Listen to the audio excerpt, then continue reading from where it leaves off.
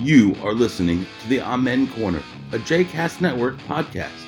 For more information about other JCast Network podcasts and blogs, please visit jcastnetwork.org.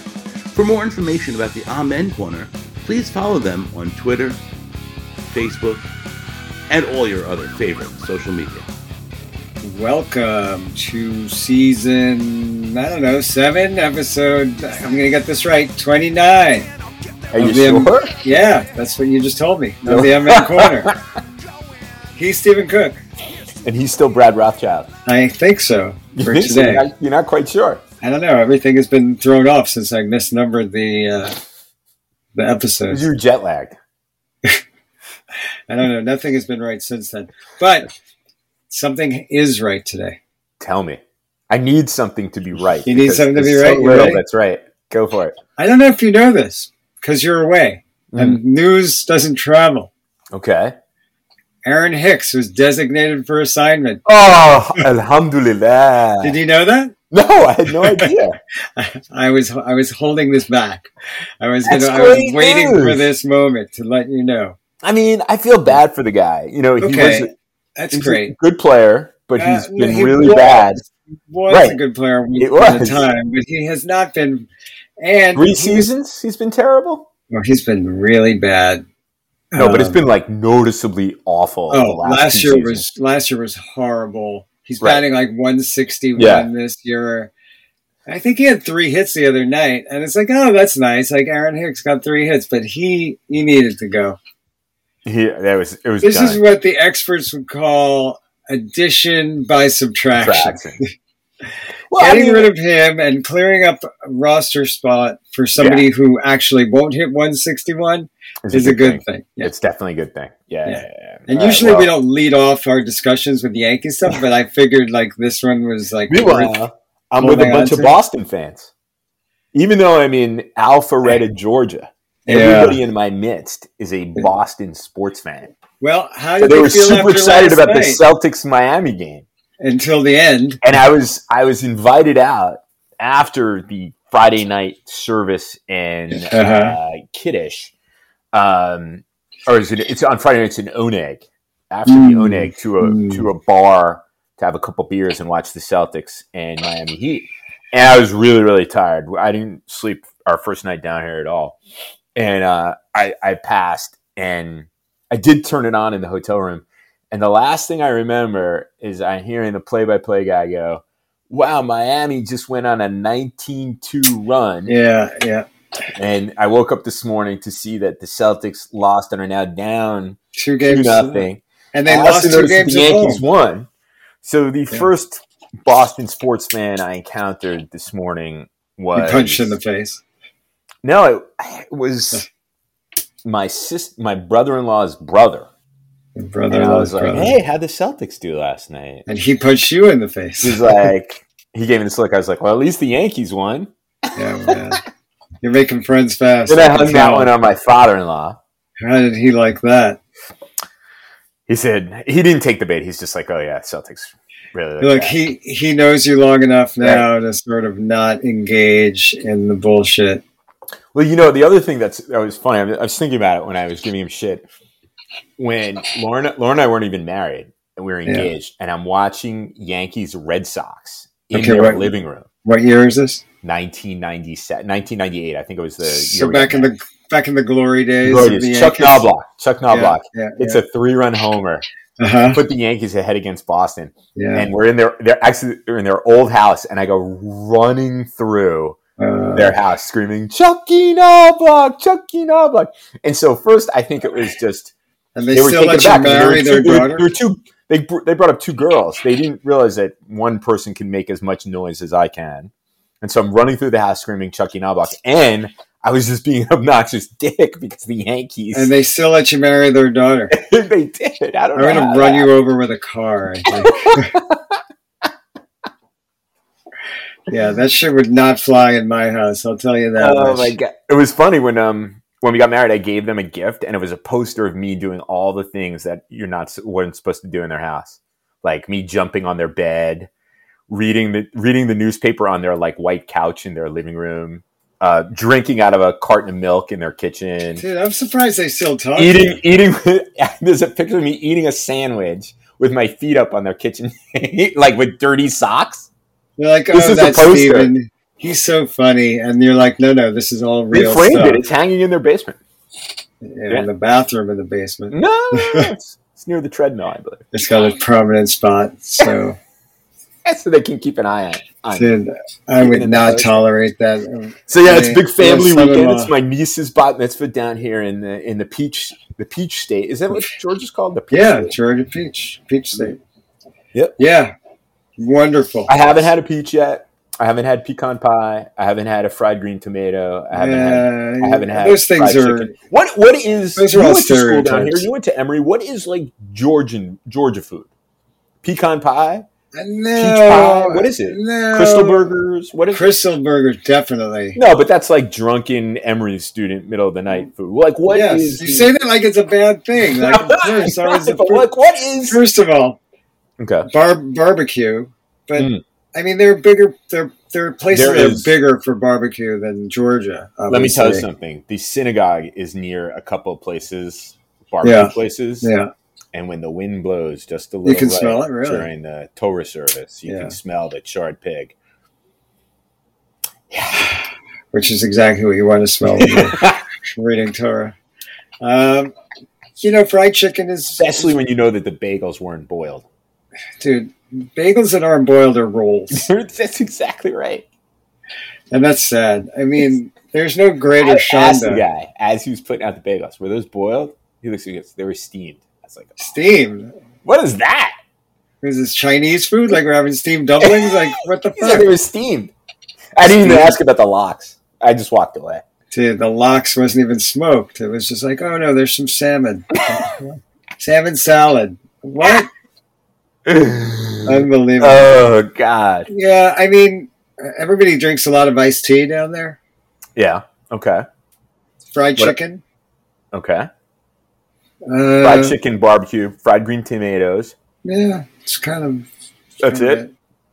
You're forgetting that when we were in school, back in the old days... The olden days. There wasn't like a food scene everywhere like there is now. No, you're right. But like, you could say, even back in those days, that certain parts of the country, there were things that were known for, right? Southern... Like the New York deli. Soul food was always big. Yeah, soul food was always big. Okay. But other than that, it wasn't a lot of soul food in Emory Point. There was no such thing as Emory Point back then either. I don't know what Emory Point is. It's the area in the CDC, I guess. No, that wasn't. This is where your old fraternity house was. Yeah, right behind it. Yeah, Fraternity Row is still there, but my fraternity house was torn down long ago. Sad. Yeah, sad. But the campus looks nothing like it did when I went there. Emory's got one of the biggest endowments of any university in the country. What is it? I don't know, but they're sitting on Coca-Cola stock. No, for real. I know. It used to be, I know that they've renamed everything and that, with the new buildings, I don't know what they're called, but it used to be that all of the buildings were named after Coca-Cola people. Yeah, like the Woodruff family, right? Yeah, exactly. Dobbs, Woodruff, these were all, I think Dobbs Hall still stands. I think so. But the campus is totally different. They've rebuilt it. It looks beautiful, I know. We might get down there in the fall. When was the last time you were at Emory? When Jordan was in the 11th grade, I think. Take a look, yeah. Not really to look at school, but he had off for Regents Week, and he was supposed to go. We were supposed to go to visit my in-laws in your neck of the woods, and there was some huge storm, some blizzard, and we couldn't go. So at the last minute, we're like, let's just get on a plane and we'll go. And we went to Atlanta for 3 days. And we ended up checking out Emory, but it wasn't like we toured it. Right. He wasn't overly interested in looking at it as a school. Mm-hmm. But, I have some people down there, and that was all That's good. Cool. Yeah. That's cool. It's one thing I'm missing. I haven't had the varsity yet. I'm not sure. That's your favorite spot. That may have to be on the way to the airport or at the airport thing. That's your go-to spot every time you go to Jordan. The problem is, I'm not sure about varsity 20 minutes before I get on the plane. Oh, you'll be all right. What if it's a really bumpy flight? That stuff may come back up. It's like good going down, but I'm not sure it's not going to be good. And after going down, it's not going to be good whether you're on a plane or not. So you may as well just enjoy yourself. Onion rings, chili dog. What do you have? Yeah. Oh, man. That stuff is good. Yeah. Not great for you, but it's good. Not great for you, but still good. It's worth it. It's worth whatever damage it's going to do to your intestines, I think. So what else is going on? What else is going on? This has been a relatively slow news week, I believe. Right? I feel like it's been, I don't know. Do you want to talk a little bit about one of your areas of expertise, Turkey? Well, just a little bit, like not, just a recap where we're standing. Well, I read your piece this week about people basically not knowing anything and don't trust anybody that you're reading. Don't trust Twitter. And what was so interesting no one knows a thing. What's so interesting about Istanbul today and yesterday is I was talking to someone there yesterday who was saying it's so quiet and people are in a state of shock. And I said, that sounds like the day after Election Day in 2004 when everybody was convinced John Kerry was going to beat George W. Bush. Was everybody really convinced of that, though? People in New York were, I guess. I don't know. I remember being there. But I think it's a better – and that election is a better analogy than the election between Trump and Clinton. Yeah, okay. Erdogan's opponent was weak, just like John Kerry was weak. I mean, John Kerry was a terrible candidate. I remember when Lauren and our friend Rich and we were driving during one of the debates and we were listening to it. And there was some question about the environment. And you remember during the first Bush administration, they loosened regulations on mercury in drinking water. Uh-huh. And so Kerry is going on some unintelligible tangent about something on this question about the environment. And Rich, Lauren, and I are screaming at the car radio, just say mercury in water. Just say mercury in drinking water. And that's like the opposition candidate in Turkey, a guy named Kemal Kılıçdaroğlu, which it's hilarious, no American media, journalist, someone who has to say it on TV can say it correctly. Say it again slowly. First name is Kemal. Last name is Kılıçdaroğlu. Kılıçdaroğlu. It's not that hard. Oh, they've been mangling it like crazy. Going back to John Kerry for a second. Yeah. You remember when he went to Philadelphia and ate a cheesesteak and got it with like lettuce and tomato and ate it with a fucking fork and knife? It's like, dude, what are you doing? Or he goes to NASCAR and he goes, who among us does not love NASCAR? Or when they were ripping him for being an elitist and he went on his what's it called thing in Nantucket. His regatta? Parasailing? What do they call it? It's like a surfboard with with a sail. Yeah, it was parasailing. Yeah. No, that's with a parachute. Whatever that is. Anyway, he did that off of it was windsurfing. He went windsurfing. Yeah. He went windsurfing off of Nantucket. And he's got a house there.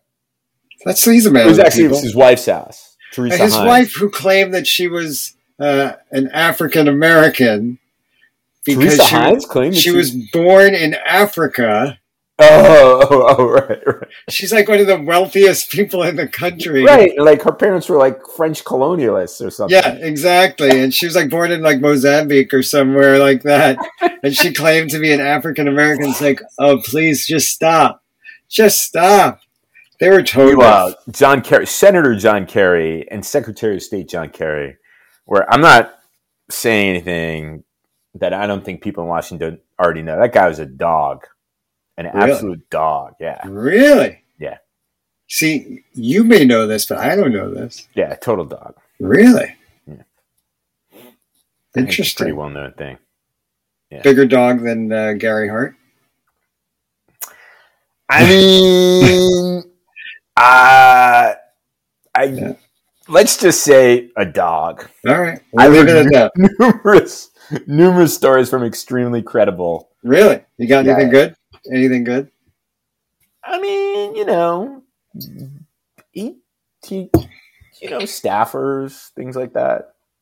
All right. It's the reason why he spent a lot of time in France when he was the Secretary of State. All right. Anyway, back to Turkey.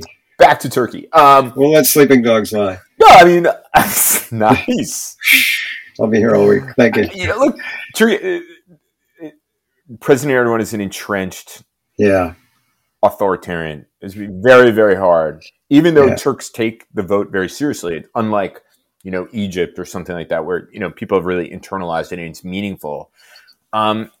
Extremely hard to overcome the obstacles of incumbency in a situation like that. Yeah. So, and it's a warning, though. It's a warning. Now, Turkey was never a consolidated liberal democracy, but it had made a lot of progress and had gotten an invitation to begin EU negotiations, which were never going to happen, though. And it has slid backwards against all expectations. It had risen to a certain level of GDP and other indicators that would have suggested to political scientists that Turkey was well on its way to becoming a consolidated liberal democracy.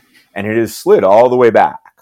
And it's very actually hard to categorize Turkey. I mean, political scientists refer to it as competitive authoritarianism. But I wonder if this election and if Erdogan actually wins in the second round. Right.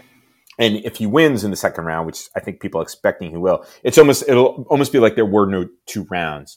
And I wonder if the competitive part becomes, we have to throw that one away. I mean, I think Turks will still vote, but creating an environment where, despite incredible contestation and a tremendous turnout, 88% of Turkish voters turned out, that huge number. The authoritarian, the relatively unpopular in lots of the urban, he lost all of the urban areas, were still, he was still able to prevail. He was able to instrumentalize the state to penalize opposition. We also don't know how much of the voting was fair. Right? Well, and part of that's on the opposition, which lost track of ballot boxes. And so if you have an incompetent opposition, you have a leader that has the ability to instrumentalize the state against the opposition. One of his most potent opposition member was banned from politics. Yeah. You can intimidate companies like Twitter. Twitter capitulated. What happened to free speech? I know, like a house of cards. Elon Musk folded like a house of cards. And then when 90% of the press is in the hands of, government-friendly things, it's very hard to overcome it. So you actually have to give the opposition credit because they did as well as they had done. And but it's a real warning sign. It's a real warning sign of what can happen. I mean, this is like, I think Turkey's the leading edge. People talk about Hungary, but I think Turkey has led the kind of de-democratization thing. And you can see things like this happening in places like the United States. Or Israel. Or Israel, courts that are packed, election commissions that are packed with supporters of the ruling party who are going Hungary, to Poland, do the bidding. Yep. And we come close to that. Judges who are a judiciary that's packed with not justices and partisan hacks. Partisan hacks. Yeah. So Erdogan, neither candidate managed to get more than 50% of the vote. Right. And that's why there's going to be a second round. And when is the second round? May 28th. So the first round was last Sunday, and then the second round will be at the end of this month. Fucking up holidays, Mother's Day, and then Memorial Day weekend. Do you think Erdogan, by the way, knew Memorial about Day weekend is also Shavuos? You're like, who the fuck? I mean, people have to get their priorities straight. Who schedules Shavuos on Memorial Day weekend? It's very inconsiderate. My father-in-law and I were complaining about that. Very inconsiderate. Yeah. But I mean, do you really observe the Shavuot holiday? No, but there was like on the screen in the synagogue, it said, "Come celebrate Shavuot." And you're like, "No, I'm not going to. It's Memorial Day." And I saw the date, and I realized that it was Memorial Day weekend. And I nudged my father-in-law. I was like, "Shavuot is on Memorial Day weekend." He's like, "I know. It's so obnoxious. Who schedules these things this way?" Yeah, and then he went to look at the poster of you in his basement. Reminded what a special man you are. By the way, he thought your text to me this morning about the Torah scroll that I had to lift was absolutely hilarious. Really? I guess I got to tell the story now. I guess so. So I'm here in Atlanta for my niece's bat mitzvah, and I was given, and for long-time listeners of the Amen Corner, everybody knows. Everybody should know. Everybody should know. One of Stephen's superpowers is I do Hagbah. which is I lift the Torah. That's on his resume, actually. On my resume. I've done it at my nephew's bar mitzvahs. Both of them. I did it at Mia Rothschild's bat mitzvah. Dude, I only bring in the professionals for mine. And then I did it at my niece's today. Now, here's the problem with it, though, is that I did not find out until this morning that I was going to be given the honor. Oh, no, it was last night. So you were not able to properly train. I didn't know. That's exactly right. I was unable to usually have the Rocky music going in the background for a couple of weeks leading up. Or even klezmer music or Fiddler on the Roof soundtrack. Nothing. I mean, I would have gotten into Hagbah. The klezmer version of Gonna Fly Now. Exactly. Is transcendent, really. So I just had to go basically on muscle memory. I mean, I'm a Hagbah pro. Yeah, but, so you bend your knees, exactly. And you lift the Torah, right? But this was not just any Torah you were lifting. Right. This was a Torah that was written in 1780, scribed in 1780. Is that the right term? Scribed, and so it was really a rather extraordinary thing, and it was a Torah that survived the Holocaust. The story behind this Torah is that it was looted by the Nazis in what was then Czechoslovakia, is now the Czech Republic, and was discovered in a warehouse in 1964 near Prague and rescued by the British Jewish community. And then it was subsequently distributed to this synagogue in Alpharetta, Georgia for safekeeping, basically on permanent loan as part of their things. Because what's safer than a synagogue in Alpharetta, Georgia? Yeah, I mean, rather extraordinary story, right? Yeah. And so what happened was my niece chose to read from that Torah scroll. You could choose from, kids can choose from 4 of them, and chose that one. And so it's very, very old. It's also very heavy. Yeah. And so my father-in-law thought, and then of course I let you know about this last night or this morning. Yeah. And of course you were giving me a very hard time. No, I was just worried. I was just worried that the Torah scroll survived the Holocaust, and it puts a lot of pressure on you not to drop it. Exactly. This is the text that my father-in-law thought was so funny. That Torah made it through the Holocaust. Try not to think about that when you lived. I just didn't want you to, the pressure is on. I didn't want you to get all psyched out. Like, I don't want you in your head when you're lifting that thing. Like, you just bend at the knees and let it rip. It's all knees. It's all legs. It's all legs. It's legs and shoulders. Right? Legs and shoulders. And so, I mean, it's a good thing that the number of yoga classes that I've missed in the last 2 years are on, the numbers you can be counted on one hand. But, so, you kind of spring from your legs and then you hold with your shoulders, and then you have to hold the whole thing up, and it was fine. Yeah.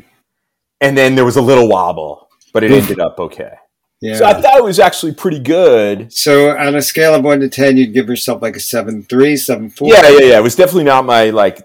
Look, given the degree of difficulty, right, plus the lack of training, we should probably up that score to like an 8.1, 8.2. I don't know. I was mad. My spotter walked away. Lauren, I said to her, I was a little worried. We're adding to the degree of difficulty here. Right? I know, but I said to Lauren, I was like, I haven't done this in a while. I haven't done Hagbah training. You're coming up also because you have to undress and then redress the Torah. Yeah. And so I had it, and then she went to go and get the dressing for the Torah while I was still like trying to walk with it. And it's very hard to balance with this big heavy Torah. And so you're on your own. I was on my own. The rabbi noticed because I started saying Lauren, and so the rabbi came over and like steadied everything, and then he helped. Then he grabbed it. I sat down and then I sat with it while Lauren dressed it. But it was definitely, there was a moment there I was a little, I didn't think I was going to drop it, but it was mission accomplished. It was not, in terms of style points. Yeah. Had I done a lot of Hagbah training and that been my style, I would have been very upset with my performance. Yeah, but you're good. I have to admit that I'm not the greatest Hagbah person because my left shoulder is weak, and I have a limited range of motion because of the scar tissue that was built up there after my radiation. So I can't turn down if I'm asked to be Hagbah, but at the same time, like, it fills me with a lot of angst and dread, and I can train. Because if you drop that shit, what is it? 40 days of fasting for everybody there? It's you divide that number by the number of people in the room.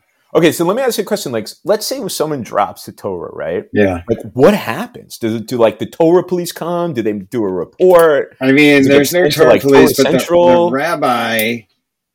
First of all, there's a lot of ways around the rules. So, like I said, you divide it's 40 days, but divided by the number of people who are in the room. But let's say you didn't witness it because your back was turned for some reason. Okay.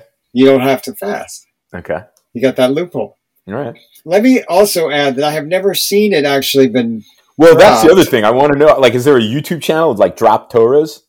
Yeah, I will tell you. You would think, but you're not really supposed to have a camera going on the Sabbath. Right. So, well, in this era of Zoom services. Sure enough. So maybe there is. I will say, I did in your videos. My first Hagbah ever. Yeah, I almost had a disaster. Oh, and really? It was because I didn't actually really know what Hagbah was. And they're like, Stephen, you're doing this. You're like, great. And you exactly. High holidays. Yeah. My in-laws' temple, the temple that they helped. Always with your in-laws, yeah. And they still talk to you. And it's high holidays, and any Jews out there who are listening knows that at high holidays, the Torah scroll is really, really heavy on one side. Totally unbalanced. Today it was even. We're in the middle of the year. Nice. And all things work into your benefit. Exactly. I mean, without the training, right? Yeah. And so I remember that Hagbah, I picked it up, and I was not. This was probably 15 years ago or more. I don't even think the kids weren't born, so it was more than 15 years ago. And I'm in much better physical shape than I was then. And I lifted it, and like it was just totally unbalanced. And the rabbi had to catch there you go. The side that had all of the scroll on it. That haunts me, baby. Yeah, I can imagine. 40 days without smoked fish. I'm sure I've told this story before, but there was a kid in my brother's class at Solomon Schechter. And again, we go to Jewish day school, you read Torah twice a week during the week, and there's plenty of opportunity for Hagbah. There is a kid in Ron's class named Danny Potter. Danny Potter, who was like the coolest person we knew in the when they were in the 7th grade. Danny. Okay. He would open the Torah, like beyond, you're supposed to show 3 columns. Right. He would have like 7. Oh yeah, those guys. He would just hold it up, and we were just like, God damn it, look at that. And at some point, like, the principal had to be like, dude, what are you doing? Like, this is not, you're not supposed to show off while you're doing this. Danny Potter, I want his Hagbah card because he's famous. He has his stats, his Hagbah stats. He was the all-star of Hagbah. He made the all-star team like 3 seasons in a row. Oh my God. He was old school Hagbah. Oh God. He was a hysterical kid. Like, he was like way cooler than we were. And he was awesome. Anyway, well, thanks for your support this morning. Yeah. I appreciate it. I mean, I just, I prayed for you. It's a lot of fucking pressure. It's a lot of pressure. I noticed because when I texted you afterwards, it took you like hours to respond. You clearly weren't that worried about it. I was worried, but I was, I wasn't home. So, but you think, last thing, we've avoided the kind of contemporary politics, but because people like it when we talk about other things. Yeah, that's true. But you think we're going to default on our debt because of Matt Gaetz? First of all, I just want to say that I don't think that I don't think this is going to surprise you or anybody who hears me say this. I don't think that the Republicans are negotiating in good faith, and I don't think they have any intention of coming to an agreement. I mean, I think that there's people within the Republican Party who understand the grave consequences of what's happening. However, they were not supposed to let those people were not supposed to let this get there because there was supposed to be a vote, and so many of them in the House were supposed to break from Kevin McCarthy. It never happened, and none of them did. They were unanimously in support of cutting every social program like 20-25%. I mean, that I don't understand, but I do believe that according to the Twitter machine, President Biden has like the nuclear option, which is he can invoke the 14th Amendment. But didn't he even say he was not sure whether that was legal? I mean, what's worse, right? Look, defaulting. If we default, it's really horrible. I mean, well, this is the thing. It could tank the global economy. Right. Recession. But this is what interest rates are high now. This is what Republicans want. Credit markets completely freeze. I mean, terrible. All because Matt Gaetz has a fucking itch. I mean, ridiculous. And then you have these really irresponsible people who are on the right, like Trump's former director of the Office of Management and Budget said, "Oh no, it won't be that bad. It won't be that bullshit. bad." Nobody thinks that other than Trump and his cronies. Oh, it won't be that bad. By the way, the other thing that did happen this week that we didn't mention, but it's worth mentioning, Rudy Giuliani. Yeah. That guy's depraved. But the scene from the second Borat is clearly evidence. That was a documentary. Yeah. So Scotch and Viagra apparently is a deadly combination. And he's a fucking perv. But we knew that because we watched the second Borat movie. So a drunk perv. Yeah. What a disgusting... That was America's mayor. Anytime I always say to people, everybody in New York hated Rudy Giuliani. Except after 9/11. Yeah. September 10th, people couldn't wait for him to go. Yeah. And then he didn't want to leave. Now, also think about the Republican war on drag. You know how many times Rudy Giuliani has appeared in drag and things? Many. Several. Yeah. All right. On that happy note, on that disgusting vision. Yes, yeah, exactly. Not going to get that out of my head. Try not to go visual with that. But next weekend is Memorial Day. Yep. Will there be a Memorial Day episode? And thank you. I stand corrected. And the Turkish election. There's a lot going on. Are we going to have a podcast next weekend? I don't know. Should we? Are you around? Not really. All right. So maybe Saturday I could be around. Are you going to be around? I got to look. There's rumors here I got to go to some horse show. Yeah. But I don't know. All right. Well, I'll text you. Show. We'll figure it out. If we have one. If we don't have them, this isn't the final episode of the season. No. We're gonna go into June. We're a few episodes short. Yes, so we're gonna go into June. I got a request from one of our listeners not to take a huge summer hiatus this year. Okay. Because because she misses the show when we're not on. She does. Good. And it's not what happens when you become the conscience of the nation. Exactly. All right. Enjoy the rest of the bat mitzvah weekend. All right, we will. Nice. We're outie. We're out.